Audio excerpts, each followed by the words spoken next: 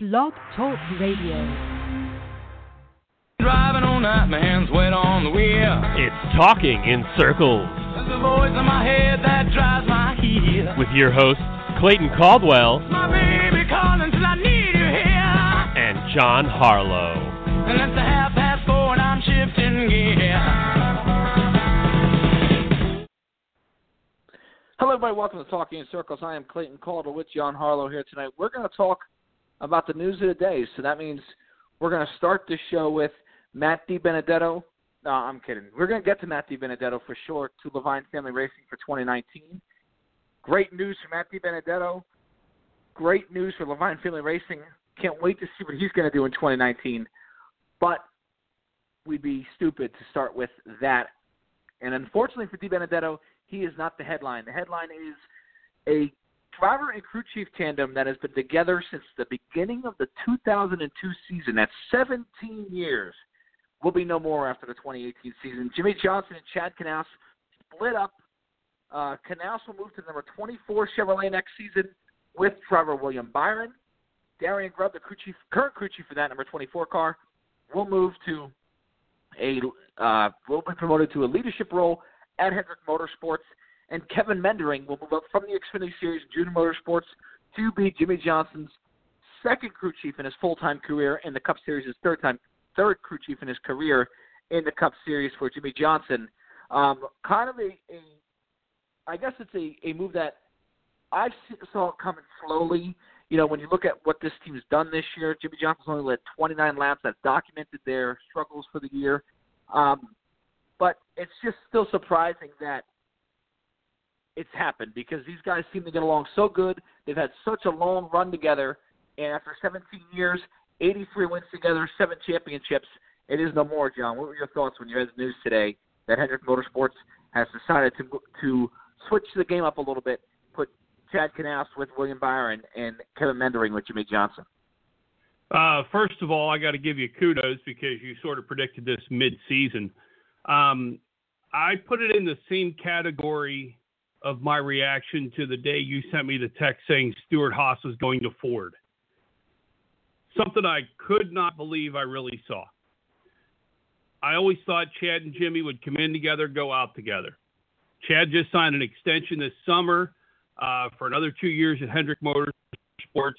They've been together 17 years. They've won 7 championships. The one thing you kept hearing the two of them was the drive for number 8. And the drive for number 8 will be separate. I never thought this would happen. The Darian Grubb move, I sort of thought would, because one of the things that you and I have talked about throughout the season was the empty space at Hendrick Motorsports whenever they brought Darian Grubb back to put him on top of the pit box. Because Darian was the guy who made the chassis go, who was in charge of all the car building, sort of what Tony Gibson's doing for Stewart-Haas now. And you saw the production, you saw the slipping of Hendrick Motorsports without somebody in that chief of engineering and vehicle development that Darian Grubb's going to become as a technical director. They needed that. That was a smart move there. I still am in shock of Jimmie and Chad breaking up, and especially with Kevin Meendering becoming Jimmie Johnson's new crew chief. I would not want to be that guy. Same way you didn't want to be Greg Ives taking over for Steve Letarte for Dale Earnhardt Jr. Everything that goes wrong on that 48 car from now on, from the Daytona 500 next year on, isn't going to be Jimmie Johnson's fault. It's going to be Kevin Meendering's. Remember, when Dale Jr. struggled, it was Greg Ives. He's not the crew chief that Steve Letarte was. And what people forget is Dale Jr. wasn't that great for a while until Steve Letarte got in that chair. So Kevin Meendering's walking into probably one of the toughest situations you could run into. Picture being the guy who's going to take over for Bill Belichick with the New England Patriots. You don't want to be the guy who takes the place of the man. You want to be the guy after the guy. Because no matter what, the guy who replaces the man is never going to live up to his shoes. 917-889-8280 here if you want to join the show on Talking in Circles tonight. Clayton Caldwell, John Harlow here discussing Jimmie Johnson and Chad Knaus, no longer a tandem as the 2019 season approaches here. They still got 6 weeks together. And that you bring up a good point about Meendering. I mean, I think when you look at what he's in the Xfinity Series, done a good job there.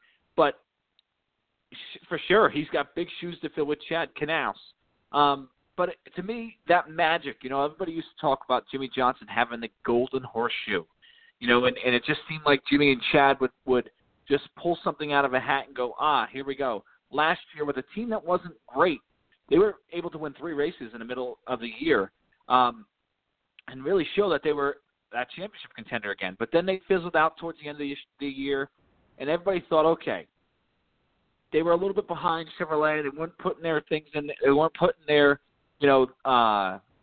their best stuff into the old car because they knew the Camaro was coming, et cetera, et cetera. So when you looked at what he's done there, you kind of sat there and said, with this Camaro, Jimmie Johnson is going to be good. And it just hasn't.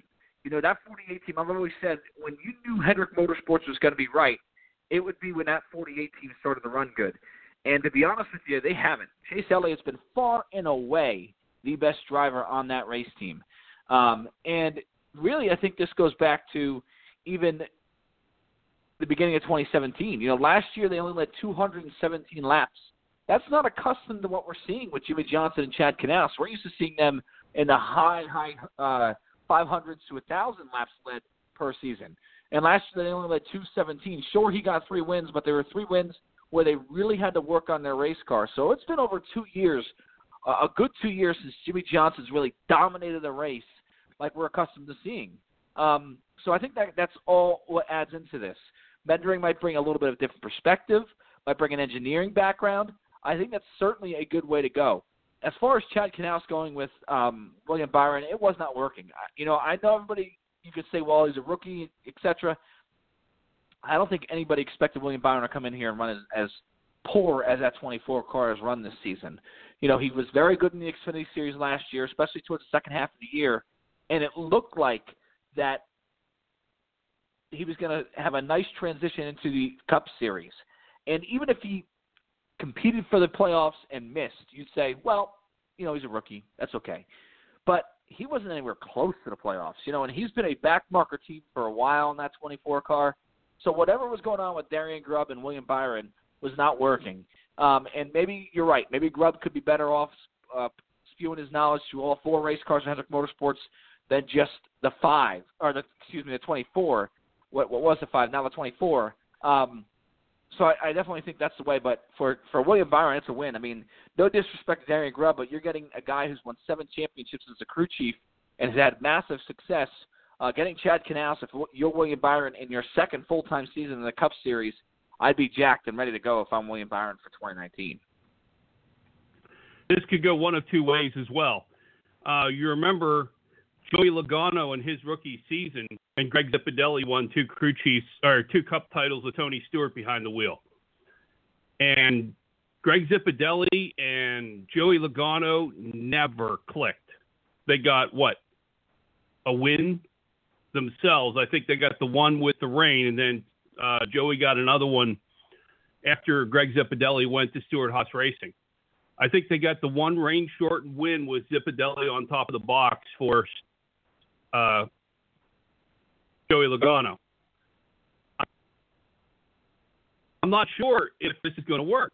I mean, some of the other ones you've seen, great crew chiefs have swapped over. Larry McReynolds, Dale Earnhardt. Larry McReynolds was a phenomenal crew chief with Davey Allison. Larry McReynolds got the Daytona 500 win that Earnhardt always wanted, but he was out the next year crew chiefing for Mike Skinner, and Kevin Hamlin, a more old-school crew chief that Earnhardt liked, was on top of the box of the 3. That should have worked perfectly. You look at the super team that Hendrick built for Darrell Waltrip back in the day with Waddell Wilson, Jeff Hammond, and Darrell Waltrip. And that team crapped the bed. So you have where you put a great crew chief with a different driver than they've been working with forever. Who knows what's going to happen? There might be so much pressure that William Byron thinks, okay, I've got this 7-time championship crew chief on top of my box. I should be able to hop in this car, and it's going to be on rails, and I should be able to do whatever I want. He plants it in the wall 10 times. He may think he's overdriving his talent with it because he thinks the car is that good. Or it might be one of those ones that Chad will say one thing that he's used to telling Jimmie, Byron just doesn't understand. I'm not sure how much of it this year, the struggles of the 24, was Darian Grubb. I think some of it, William Byron was out to lunch with that extra horsepower that they have in those Cup cars compared to what they have in the Xfinity cars. I think some of it he was just out to lunch because he was in over his head. You look some of the other guys who've come up. Chase Elliott wasn't great his first year. Kyle Larson wasn't great his first year. It takes a little bit to get the understanding of the Cup car coming from Xfinity. You can go back and be phenomenal, but coming up is not going to be anything special. Joey Logano turned out something special. Brad Keselowski wasn't anything great his first year in the Cup season. So you're looking at crew chief changes and driver changes. I'm not sure this is going to be something magic where the light bulb clicks on for William Byron. I think it may be the same, if not a half a step back, the first half of next season. It's an interesting point, for sure. And let's look at this from another perspective, too, as well. I put on our Facebook wall today that this is only the second time in history that a crew chief and a driver who have won 7 championships together have split up. We've seen it. Back in 1981, right after the 1981 Daytona 500, Dale Inman and Richard Petty split up, shocking the NASCAR world, going, whoa, Dale Inman and Richard Petty, they belong together. They're like peanut butter and jelly. They belong together. They're what makes NASCAR right. And for a lot of years, they were apart. Dale Inman went on and he worked for Rod Osterlund, and then he went and worked for Billy Hagan and won a championship with Terry Labonte in 1984. Richard Petty left the family team after 1983, went to Mike Beam, went to Mike Kerb, won his 200th race there, and then his career went back to Petty Enterprises a couple of years later. His career was never the same after that. I guess what my question is, and this is a completely different situation because that was a solo corporation. Richard was about 50 years old. Jimmie's not there yet. And that was a team, I think, more of Petty Enterprises that was a little bit just not up with the times at that point in the 80s. Here's a team, Hendrick Motorsports, which they're still for cooperation. They're still a powerhouse organization. I guess my question to you is, if one of them wins 8, John, if one of either Jimmie Johnson or Chad Knaus wins the 8th championship, who do you think is more likely to do it? Neither. One of the things you said about it is Petty Enterprises fell behind the times a little bit. I'm not sure. I know Rick Hendrick has a ton of people in there. He's got a ton of equipment. He's got a ton of stuff going on, but I think Hendrick Motorsports has started to fall a little bit behind the times. They were the last team of the big teams to get their own optical scanning station. And you saw the performance pick up a little bit this summer when they finally got the OSS system. But they were the last Cup team, big-time Cup team, to buy their own OSS. The other thing is, you look at the talent they had sitting in that meeting room on Mondays when they had their debrief. It used to be the 4 cars from Stuart, or the 3 cars from 4 cars from Stuart Haas, even though I don't count Danica as any contribution. But you used to have Tony Stewart. You used to have Kevin Harvick. You used to have Kurt Busch in there. You used to have Jeff Gordon in there. Jimmie Johnson. Dale Earnhardt Jr., Kasey Kahne. Those are 7 guys who have won a boatload of Cup races. And then you had their 7 crew chiefs. That's a lot of talent in there figuring out what was right, what was wrong with the cars. And plus you had the Darian Grubbs building the chassis, making sure the vehicle operation was the way it was supposed to be. Right now, you've got Jimmie Johnson, you've got Chase Elliott, who's figuring it out. You got William Byron, who, from what I've heard, is pretty good with the chassis, understands a lot because of how much testing and simulation he did last year. And you've got William Byron. There's no Stewart-Haas group there anymore. Kyle Larson and his team, they don't go to the Hendrick meetings. They get engines from Hendrick, but they build their own chassis. So it's not the meeting that it used to be. It's not the 7 brains in the room plus Grubb plus the other smart people in the engineering department of Hendrick Motorsports. It's not 7 multi-winning championship-type drivers that you had in there. Now you got Jimmie Johnson and 3 kids. So I think a lot of Hendrick Motorsports slippage is because of the talent in the room that isn't there right now. And until that talent starts rising to the top, I'm not sure I could see either of them winning a championship again. I don't think William Byron's close to being ready. And I'm not sure what Kevin Meendering can do for Jimmie Johnson. If you're going to be the crew chief of Jimmie Johnson, and you're a first-time crew chief, do you have the stones to go up and grab him by the back of the uniform and say, this is how the car is going to be, figure out a way to drive it? Or are you going to just go, okay, Jimmie wants this. It's still not working, but this is what Jimmie wants. He says it feels good, and it feels good in 15th place.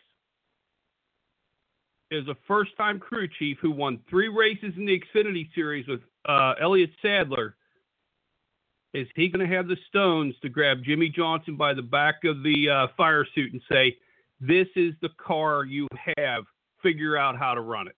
And I don't think he will. It's going to be interesting to see for sure. I mean, they obviously feel very high on him to move him to Jimmie Johnson's team. Not that, they obviously feel very high on him. I don't think they would have moved Kevin Meendering up here if they thought, well, he doesn't deserve it. Obviously, they moved him up here because they think he deserves it, and he's going to run very good. And obviously, Sadler's out at the end of the year, with retirement. So they got Noah Gragson going in there, and they're probably going to shuffle some crew chiefs over there at Junior Motorsports. But listen, he's ready, and it's going to be very interesting to keep an eye on. I can't wait. I can't wait to see what this does. I just think it's such a huge move. And when I go back to the question I asked you earlier about who gets the 8th championship, it very could well be neither. I mean, it's going to be fascinating to watch to see if, Rick Hendrick has been a guy who always seems to push the right button, put people in the right spots. That's what a lot of people have said about him, have been the greatest thing about Rick Hendrick. He knows how to put people in the right spot to make it work. He's a people person. He just knows how to do it. He knows how to build a team, knows how to build a business. And he obviously saw something was amiss on that 48 car this year. I think Chase and that 9 team has been pretty good this year. They haven't been great. I'm not saying they're a championship contender. We're going to get into that when we break down Dover towards the tail end of the show about where the championship chances hold right now. But they've been pretty good this year, and that 48 has been nowhere near that 9. So I think that was a little bit alarming, saying, yeah, okay, I don't expect the 88 and the 24 to be right where that 9 is, because we got a young kid in Bowman who's just learning how to drive these fast race cars, and we got a rookie in William Byron who's learning how to do this. So I don't expect them to be right up with Chase Elliott in year 1. But that 48 car is no excuses. And that's our breadwinning team. That's the team we need to really get running good. And I think that's the thing to keep an eye on as the season goes along, as next season goes along. The one thing, that sort of shocked me is the pick of Kevin Meendering. He is at the top crew chief at Junior Motorsports right now. Jason Burdett has Justin Allgaier running so much better than Elliott Sadler. Why not Jason Burdett? He's crew chief in Justin Allgaier's team.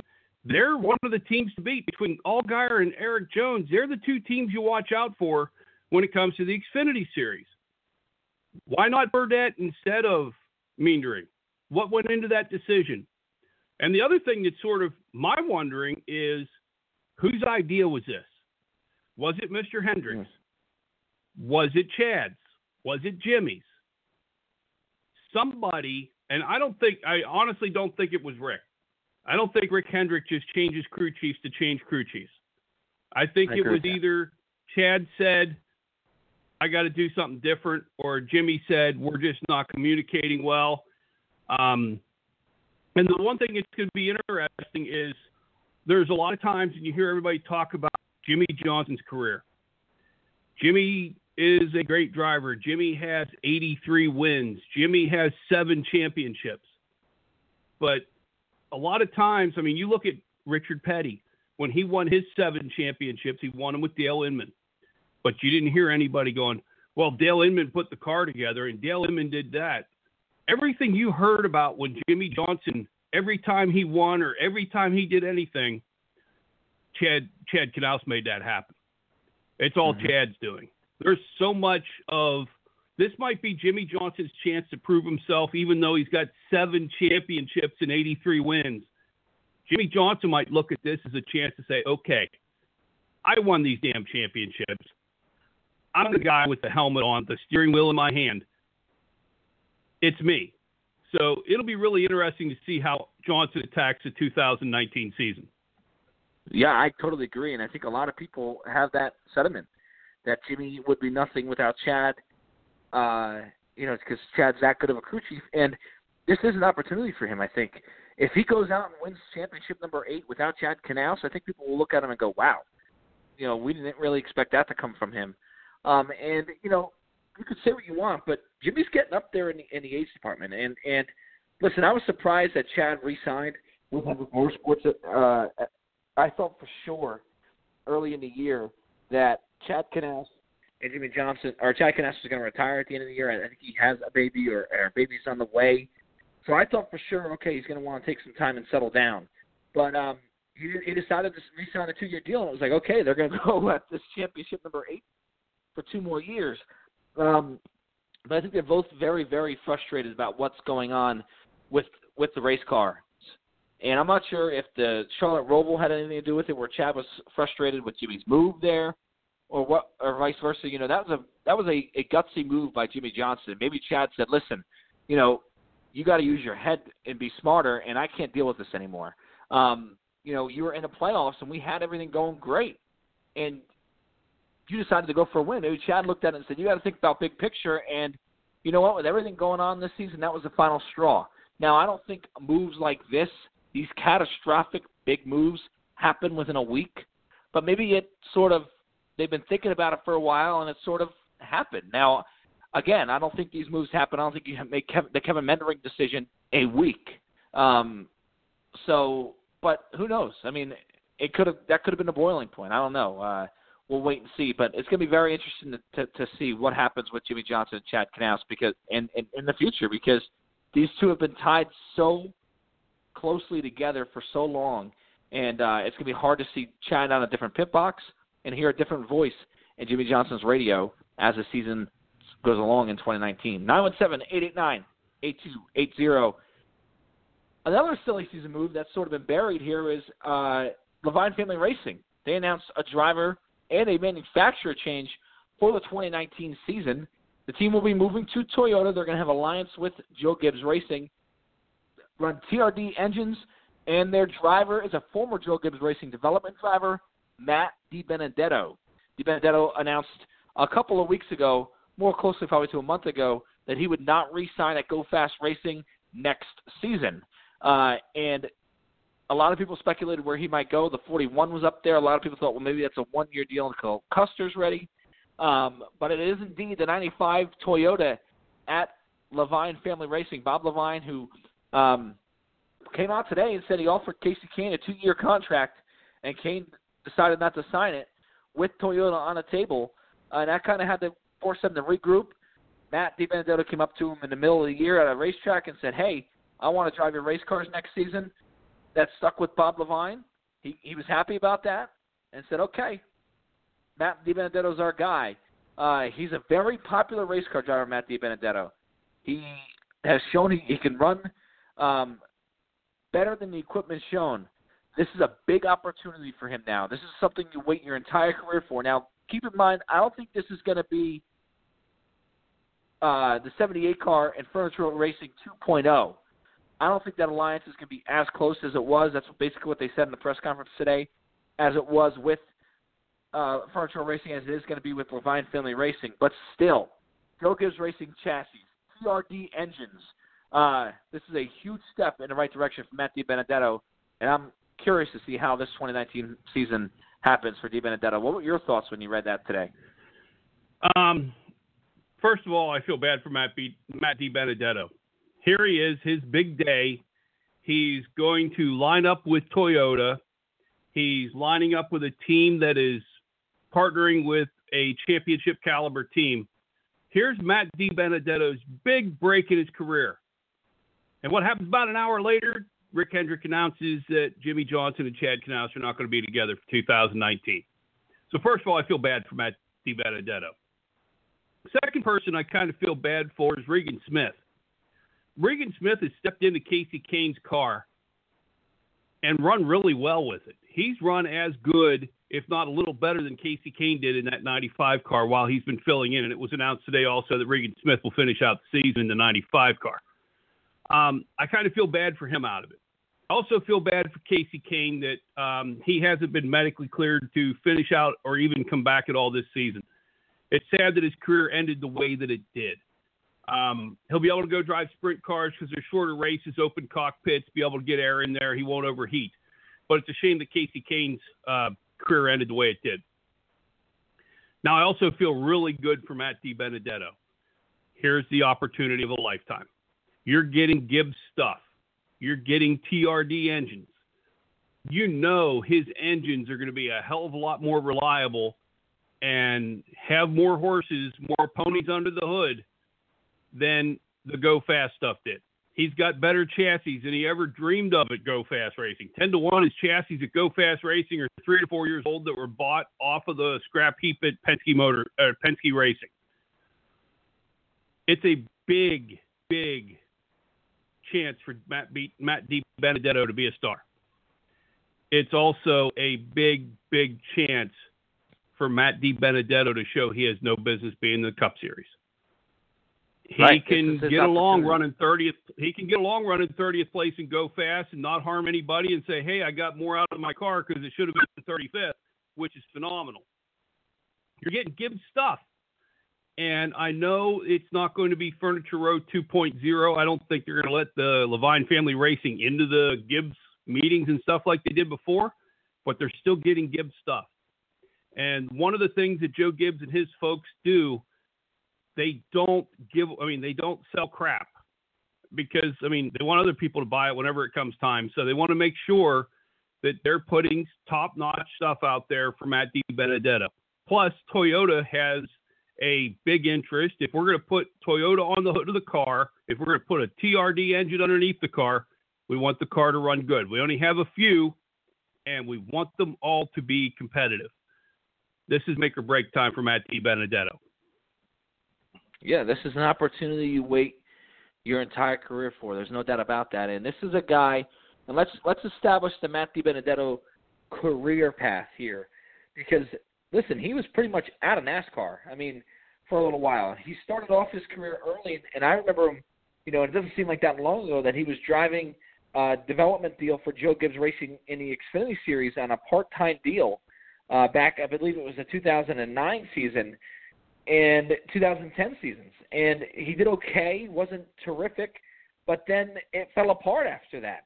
He was out of NASCAR, came back, starting and parking really for Curtis Key Racing and the 40 car in the Xfinity Series. Did that for a couple of years, starting and parking, got an opportunity at BK Racing, who, give Ron Devine credit, as big of a black eye he left in his exit of this sport.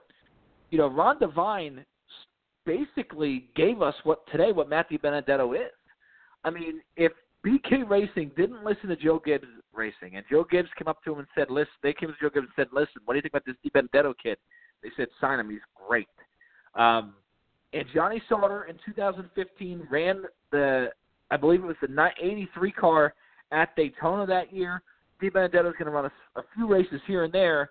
Well, he did so good in his races that they said, "We're going to run you full-time." He ran full-time in the 2015 season and the 2016 season for BK Racing before moving to Go Fast. I thought he had a very good year at Go Fast Racing in 2017. And I think they've taken a huge step back in 2018. And I think DiBenedetto felt that as well. That's why he wanted to leave. But for a guy who was basically out of NASCAR. And this goes to every kid and every driver out there who says, I'm not going to sit there and run in bad equipment. I refuse to do that. I refuse to start and park. You know what? You got to do what you got to do to stay in the sport. And Matt DiBenedetto, it's a very unconventional way. He was out, came back, started in park for 3 years, got an opportunity with a small Cup team, got another opportunity with a better Cup team, but a small Cup team, and now he's in a mid-pack, maybe to top-tier ride in the Cup Series for 2019. It's a great, great sign to see because this is a guy, again, who was out of NASCAR a very unconventional way, and great to see DiBenedetto get this opportunity. Well, one of the things I look at it, and again, it's a great opportunity for Matt DiBenedetto. His story is phenomenal. Whenever he finished, 5th or 6th at Bristol that year for Ron Devine, you would have thought he won the Cup championship. He's in tears on pit road. Ron Devine slipping out all over himself. It was one for the little team. And Matt DiBenedetto is one for the little guy. I still don't see, and we talked about it whenever they made the switch to Kasey Kahne this year, I don't know that Levine Family Racing has the parts in place inside the shop to take somebody else's equipment and make it really good. Because they're getting decent equipment from Childress. They're getting they're getting Hendrick engines right now. And Hendrick engines, even though the Camaro isn't that great, the engines are still solid. And they're sitting back there running 25th to 30th. What was Kasey Kahne, 28th in points or something like that when he got sick? He was never doing well. I don't know if they have the internal workings to make this car special. And I still don't know where a transfer of which one's better or make any improvements. I thought they ran better with Michael McDowell. And I think Michael McDowell runs just as well in the 34 for Front Row Motorsports as he did in the 95 for Levine Family Racing. I don't see it's 2 driver changes in 2 years. They had a great combination with Todd Parrott, Michael McDowell, and Levine Family Racing was getting noticed. They got rid of Todd Parrott. Michael McDowell went somewhere else because they hired Kasey Kahne. They changed crew chiefs in the middle of the year for Kasey Kahne. They still haven't done anything. Kasey Kahne got sick. They went to Regan Smith. Now they're changing manufacturers and changing drivers again. I don't see the 95 doing anything special this year. But the people are going to think, well, they got Joe Gibbs stuff. They better run great. I don't know if it's there. It certainly is an upgrade from Go Fast Racing, though, and that's what you like to see from DiBenedetto. It to me, I love the drivers who love this sport so much they'll do anything to stay in it, anything to just give me an opportunity, please. And if you give me an opportunity, I'll prove that I belong in NASCAR. And DiBenedetto did that. I mean, it drives me crazy when you see kids say, well, I'm not going to take anything I can't win in. Okay, well, then see you later, because 100% of the time I've never heard a driver say that and then get a big-time ride or a ride that's very competitive in the Cup Series. And I think this could be DiBenedetto's most competitive ride by far. BK Racing certainly was a back marker team, same thing with the 32. They're going to be a solo car operation at 95 car as well, but certainly a step in the right direction for DiBenedetto in his career. I'm dying to see who the crew chief of that team is going to be as well. Scott Graves, which was another interesting move, John, which we'll talk about. Scott Graves is being replaced at the 19 car for the remaining 6 races of this season. Graves was the crew chief of the 19 with Daniel Suarez and is now out starting at Talladega. It's going to be Dave Rogers, who used to be the crew chief for Kyle Busch and Denny Hamlin. He's been working he's been working at Joe Gibbs Racing's Xfinity Series program. Now will be the crew chief for 6 races on that 19 car. Now, with Truex going there next season and possibly Cole Pern going there next season, I don't think that's anything but an interim basis for Dave Rogers. But I think that could be a step towards maybe Scott Graves looking at this 95 car, and they're saying, hey, we got to give them something. Maybe this is a start for Scott Graves to begin his tenure over at Levine Family Racing we're still going to keep him in-house at Toyota in the Cup Series. So he'll be over there because Cole Pearns can be replacing him in the 19 anyway. What were your thoughts? Did you think the same way maybe on Scott Graves, who I think is a very good crew chief? He won an Xfinity Series championship with Daniel Suarez, and they had decent success. I mean, this was a guy who was at Roush. He was going to be the 17's crew chief, the 34 crew chief as well for a while. He's been coveted by a couple of big race teams, and I just don't see Toyota and JGR letting them get away. I think the 95 is his destination for 2019. Well, I can tell you there's other people in play because I bet you Chris Buescher would love to have him sitting on top of the box of the 37 because Chris Buescher and Scott Graves ran really well together when they were in the Xfinity Series with Roush Fenway Racing. Daniel Suarez may want him to come with him if he ends up at the 41 for Stuart Haas, which is the latest big rumor in the mill. I don't know if Scott Graves is going to be in the 95. He hasn't shown me anything as a crew chief at the Cup level because Daniel Suarez, 2 years and he's out, and hasn't really shown anything. I don't know if it's Scott Graves, the cars he's putting together. I mean, you look at Joe Gibbs Racing, take away Kyle Busch, they're not that good this year. Eric Jones won Daytona and has had a few moments where he's been in the sun. He's had his moment in the sun. Denny Hamlin's been out to lunch all year. And Daniel Suarez had a couple moments of grandeur, but nothing spectacular. And he's been out to lunch most of the year. Wasn't even really in contention for having a chance to get into the playoffs. So I don't know if it's Scott Graves. I don't know if it's Daniel Suarez. I'm not sure we talked about it before whenever we've talked about some of the crew chiefs like Drew Blickensturfer. He somehow continues to get crew chief gigs, but never wins. And I'm thinking Scott Graves may be in that category soon. That's interesting because, again, he was highly coveted as a young crew chief, up-and-coming crew chief, coming up into the Cup Series by both Roush and Joe Gibbs. So we'll see. We'll see what goes on there. I think he's going to go to the 95 car for next season, but we'll wait and see. 917-888-2080. John, anything else newsworthy here that you want to discuss before we move on to breaking down Dover and Chase Elliott's second career Cup win? The only one I can see, we still got a couple open seats out there. We have the Daniel Hemrick thing. We have the 47 being filled by Ryan Preece. We still got one really big domino to fall, and that's that 41 car. And we still have the one car because Jamie McMurray has been said he's out, and the rumor's been going around for Kurt Busch for a month, and you haven't heard anything.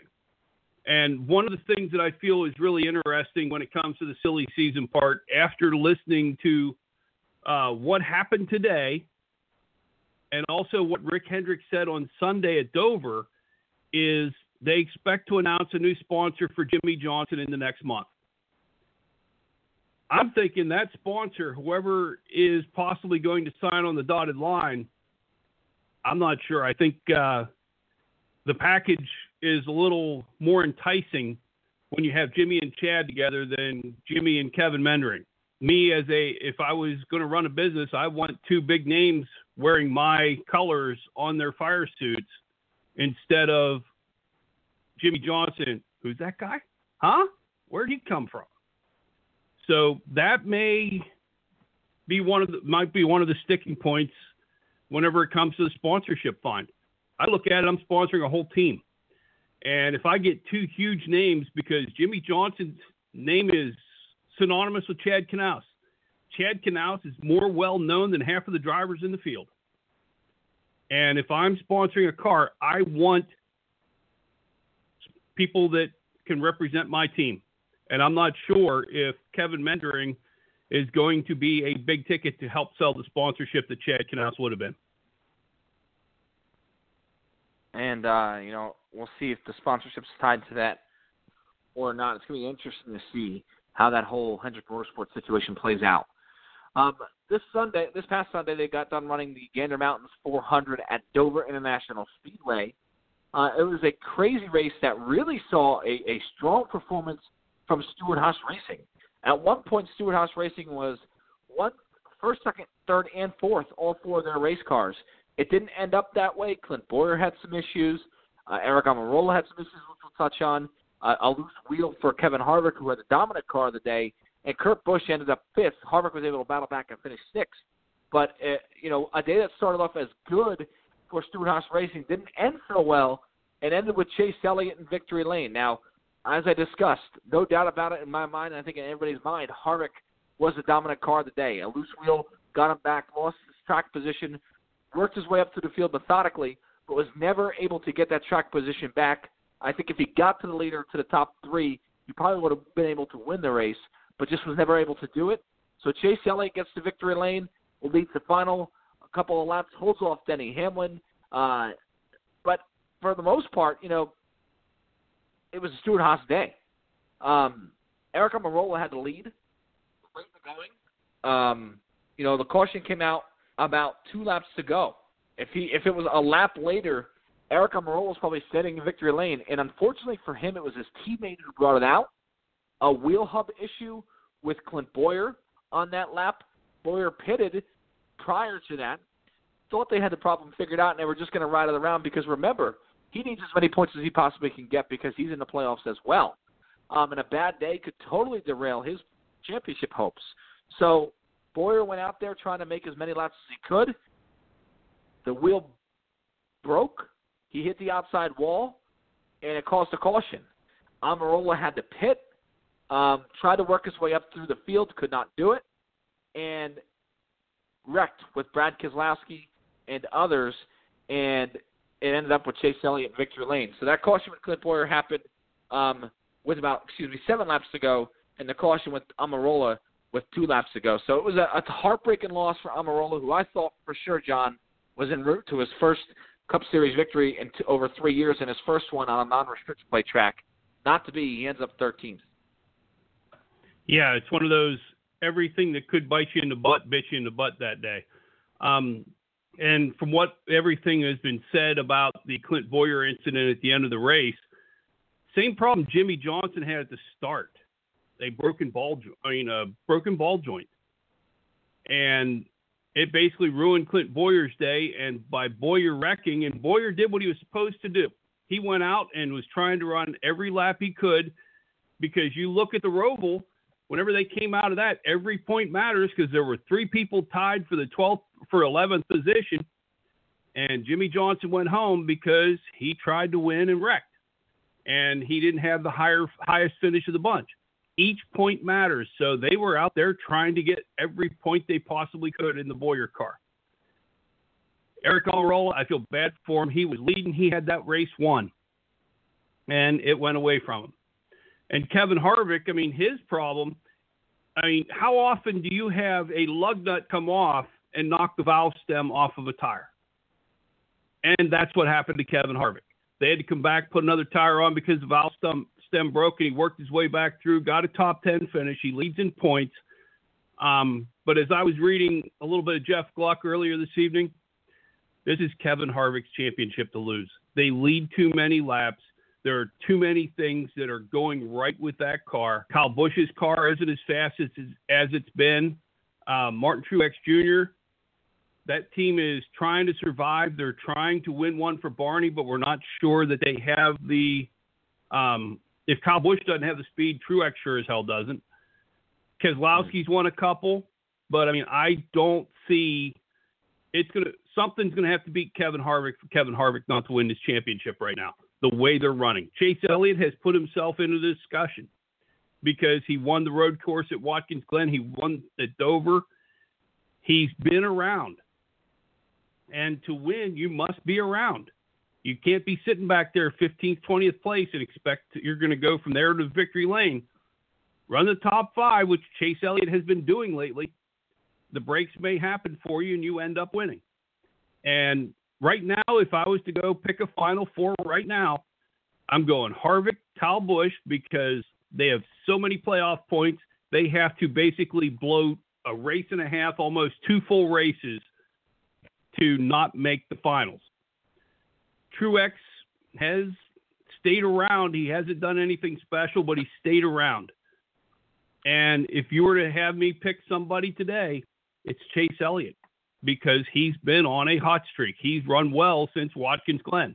They have not been out to lunch in that 9 car lately. So if that was to pick a Final Four, it'd be that. It was a great win for Chase Elliott. They played the smart move. They stayed out on old tires and were able to hold off Denny Hamlin. And you got to give Denny Hamlin credit. Even though he wasn't in contention for the championship, he had a shot to win, but he ran Chase Elliott. He ran him clean. They weren't knocking each other into the wall or anything like that. Denny Hamlin raced him clean. Chase Elliott got the better start. Chase Elliott wound up winning. Denny Hamlin got a second, which for that team this year is a win. Yeah.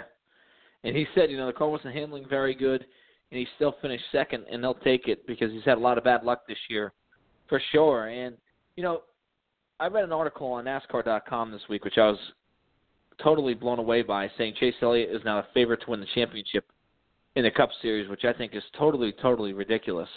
I agree with you. I think it's Harvick and Kyle Busch right now. And there's not anything that really will change that mind until we get to Homestead. But I think the interesting thing to keep in mind is, for whatever reason, it seems like we have not seen the Big Three really rear their head lately. When you look at the Big Three, the only ones who have won a race since Bristol on August 18th is Kyle Busch, who won at Richmond. Harvick hasn't won since August 12th. That's going to be 2 months by the time we get to Talladega. Truex hasn't won since Kentucky on July 14th. That's going to be 3 months by the time we get to Talladega. So, with Kurt Busch's couple wins in there, Brad Keselowski's couple wins in there, Ryan Blaney's win, Chase Elliott's win, it seems like it's been a while since the Big Three, which seem to sort of trade punches and trade wins there in the middle of the year. It's been a while since we've seen them win races consistently. Their momentum has ceased, no doubt about it. I don't think they're anywhere close to where they were to start the year, but that doesn't mean they're not fast. And Talladega's certainly an outlier here. I don't expect Talladega to change anything. How I feel about the championship hopes. I expect Keselowski to run really good. Maybe he figures a way out to get the victory lane and moves to the next round. And somebody doing that might be surprised. But that doesn't mean that the Big Three aren't going to advance to the final round at Homestead, because I think they are. So with that being said, I certainly just curious if we need to see these Big Three get momentum here. Now, again, Talladega's completely out there, but I'm talking about Kansas and then Martinsville and Texas and Phoenix. A lot of really good Harvick tracks. I'm dying to see if they build up momentum to get ready for Homestead, because it just seems like the Big Three has been sort of tailing off here. And it's not that the speed's been down. It's just been they've had some really weird situations. A valve stem knocking off the tire. Kyle Busch had a bunch of issues a couple of weeks ago. There's just been a lot of really weird issues for the Big Three. They just haven't been able to capitalize and win races, and it's really hurt their momentum. When it comes to the Big Three, Harvick has shown speed every week. It's not that they have been out to lunch on speed. That car has still been leading laps. It's been up in the top 5 on a regular basis. Truex's car has been a top 10 car most of the time, but somehow, some way, something screws up on pit road. Loose tire, a tire gets away. They sit the tire down, waiting for the tire carrier to come, and the guy goes around, and it's not within arm's length of him. Kyle Busch has had some interesting things happen to him, but somehow, some way, Kyle Busch makes he's the one guy on the track I know that can take a 10th place car and have a shot at a win, just because he's Kyle Busch in the way he drives. Harvick can take a top 5 car and win with it. Truex, it's got to be a winning car to win. I haven't seen him take a car that was crap. I mean, if Truex wins, usually he dominates. So right now, I don't see a problem with Harvick. I don't see a problem with Kyle Busch. I'm still not locked in on Truex making the Final Four. But I know Harvick and Kyle Busch are going to be there because they have so many playoff points that nothing's going to touch them. I mean, you look, Harvick came out with the lead. Busch is second. I mean, granted, Chase Elliott's locked into the next round, but it'll almost take an act of God for Harvick and Busch not to make the final 8. For sure. 917-889-8280 here, Talking Circles. Clayton Caldwell, John Harlow. That's the number to join a show like Lee in Virginia. Hello, Lee. How are you? I'm great, guys. How you guys doing tonight? It's great to hear from you, Lee. Welcome to the show. What do you have to talk about? Well, I kind of wanted to touch on the points you guys were just making there about Kyle Busch and Joe Gibbs Racing. You know, they've been extremely inconsistent, Kyle. You know, they were out to lunch at Dover last week. You know, they did not have a great run going at all at that race, and they've been quite inconsistent here lately. But you got to wonder too if these guys are taking it easy through the first couple of rounds of the big three, knowing they have enough playoff points to make it through. Knowing that, okay, as long as we don't screw up here and get wrecked at Talladega and have get caught up in somebody else's mess at one of these racetracks, they're most likely going to make it through to the next round. It's when you get to the round of 8 and then obviously Homestead. Obviously the round of 8 is going to be the big one where they're going to have to turn it on because only 4 cars make it through and they can't have bad rounds then. But they can have subpar first couple of rounds here, and they think they knew that with all of the playoff points that they had. I don't disagree with you, Lee. And one of the things is you look at once they get past the round of 12 and make it to the round of 8, Texas is good for Harvick, Kyle Busch, and Martin Truex Jr. Phoenix is Kevin Harvick's playground. Martinsville, Kyle Busch learned a hell of a lot out of Denny Hamlin because he is really good around the paperclip these days. So those 3 guys, you're right. The round of 8 lines up really well for them. And as long as they keep their nose clean at Talladega, they go to 1.5 miles at Kansas, and all 3 of them have run really well at 1.5 miles all season long, they should be able to move into the next round pretty easy. If there's an outsider from the outside of the big 3 and Chase Elliott, who we know is already into the round of 8, who do you think is going to make it there, Lee? Who's the one that will surprise you, and who's the one that's not going to make it, who's going to shock you? Somebody asked me this question over the weekend, and I said Chase Elliott before the win at Dover. I think that team, Alan Gustafson has been there before. I know Hendrick hasn't had a lot of speed, but they've been coming on lately.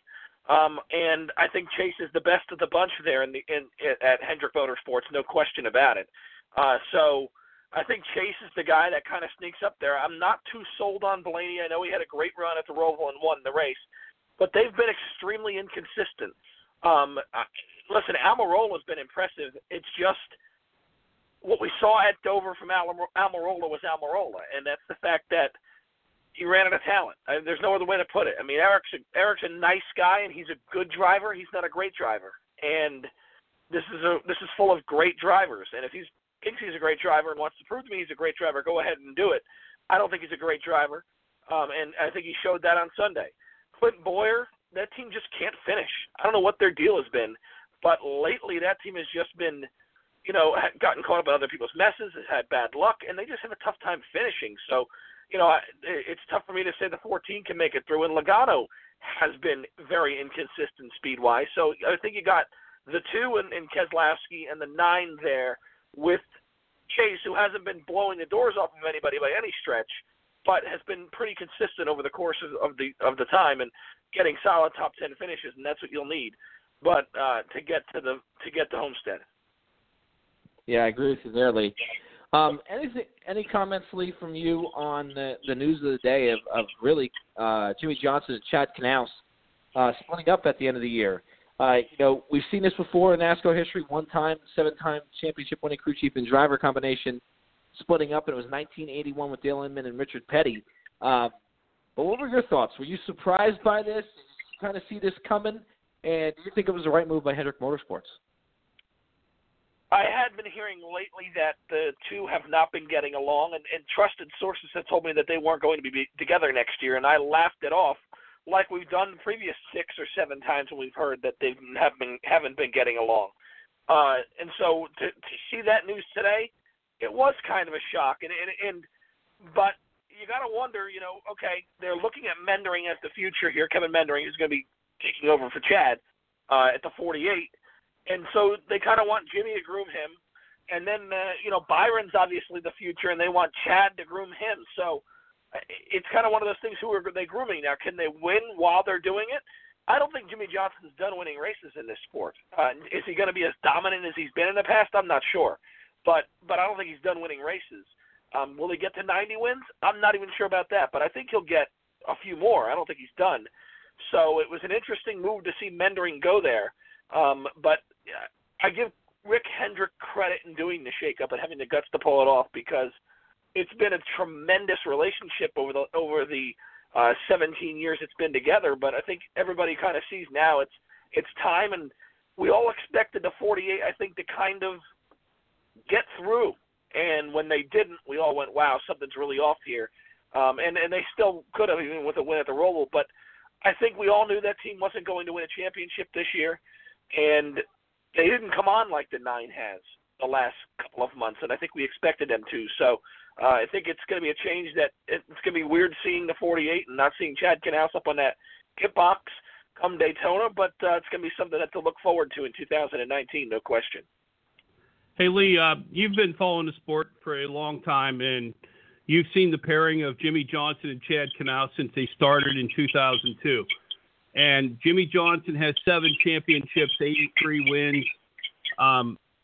Chad Knaus has 7 championships and 83 wins. And a lot of times all you heard the sentence together, Jimmie and Chad, Jimmie and Chad. You can put a monkey in Chad Knaus's car and it'll win. Oh, no, Jimmie Johnson's got all this talent. He can find spots on the track. Of the two of them, as they split up, who do you think will be more successful out of the gate? Ooh, that's a great question. I'm going to say, and this is going to shock you, I'm going to say Jimmie Johnson. And I think the reason why that is because I think William Byron has a lot more room to grow than Kevin Meendering does. Meendering's been in the Xfinity Series for a couple of years. He's had a ton of success with, well, not a ton of success, but some success with Elliott Sadler there in the Xfinity Series. And so, to me, Byron, in his rookie season in the Cup Series, last year ran 1 year in Xfinity. He's still got a lot of room to grow. And so I think out of the gate, Jimmie Johnson's going to have more success, because I think Meendering doesn't have that much room to grow to become great. I think it could be something that could be successful early on next year.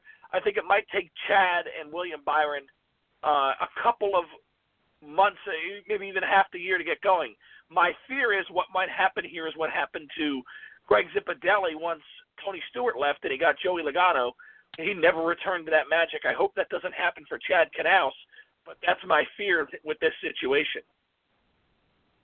Yeah, it's something John touched on earlier in the show, Lee, for sure. How about DiBenedetto going to Levine's family? What are your thoughts on that? Oh, I got to give Matt a lot of credit. He took a flyer on himself and put himself out there. And if this car doesn't get any better than it is right now in the 95, it was well worth it. With making the move from the 32, they're already way better than the 32 ever could be right now. And they're aligning with Gibbs and going to Toyota and getting a better engine in that car next season. So I believe it's going to be better. How much?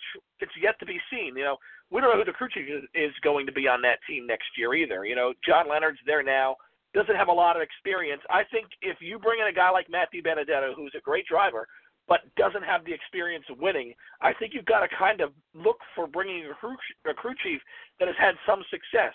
We'll see what Bob Levine does with that organization. He may just try and keep John Leonard and not, you know, and spend all of his money on aligning with Gibbs and doing what it takes to get that done and not pay DiBenedetto and not pay a big-time crew chief. They could still be pretty successful then, but I think if you brought in a crew chief that's had some success, a la a Darian Grubb, I think it could be a lot more beneficial for DiBenedetto, because not saying he can't do it, but he hasn't done it yet. For sure. Lee, thanks so much for joining the show and calling in next time. Good night, guys. Good night. Final words, John, here before we wrap up. Talladega, I wish they'd bulldoze it and make it a 3/4-mile track like Richmond or Iowa, but it's a crapshoot the way it's been going lately. Team Penske has found a way to victory lane the last how many times at Talladega. It's either going to be a Penske car, Eric Almirola, or Clint Bowyer. That's who's going to win at Talladega. It's going to be wild day at Sunday like it always is at Talladega. I want to thank everybody for listening to Talking in Circles. We'll see you next time. Good night, everybody.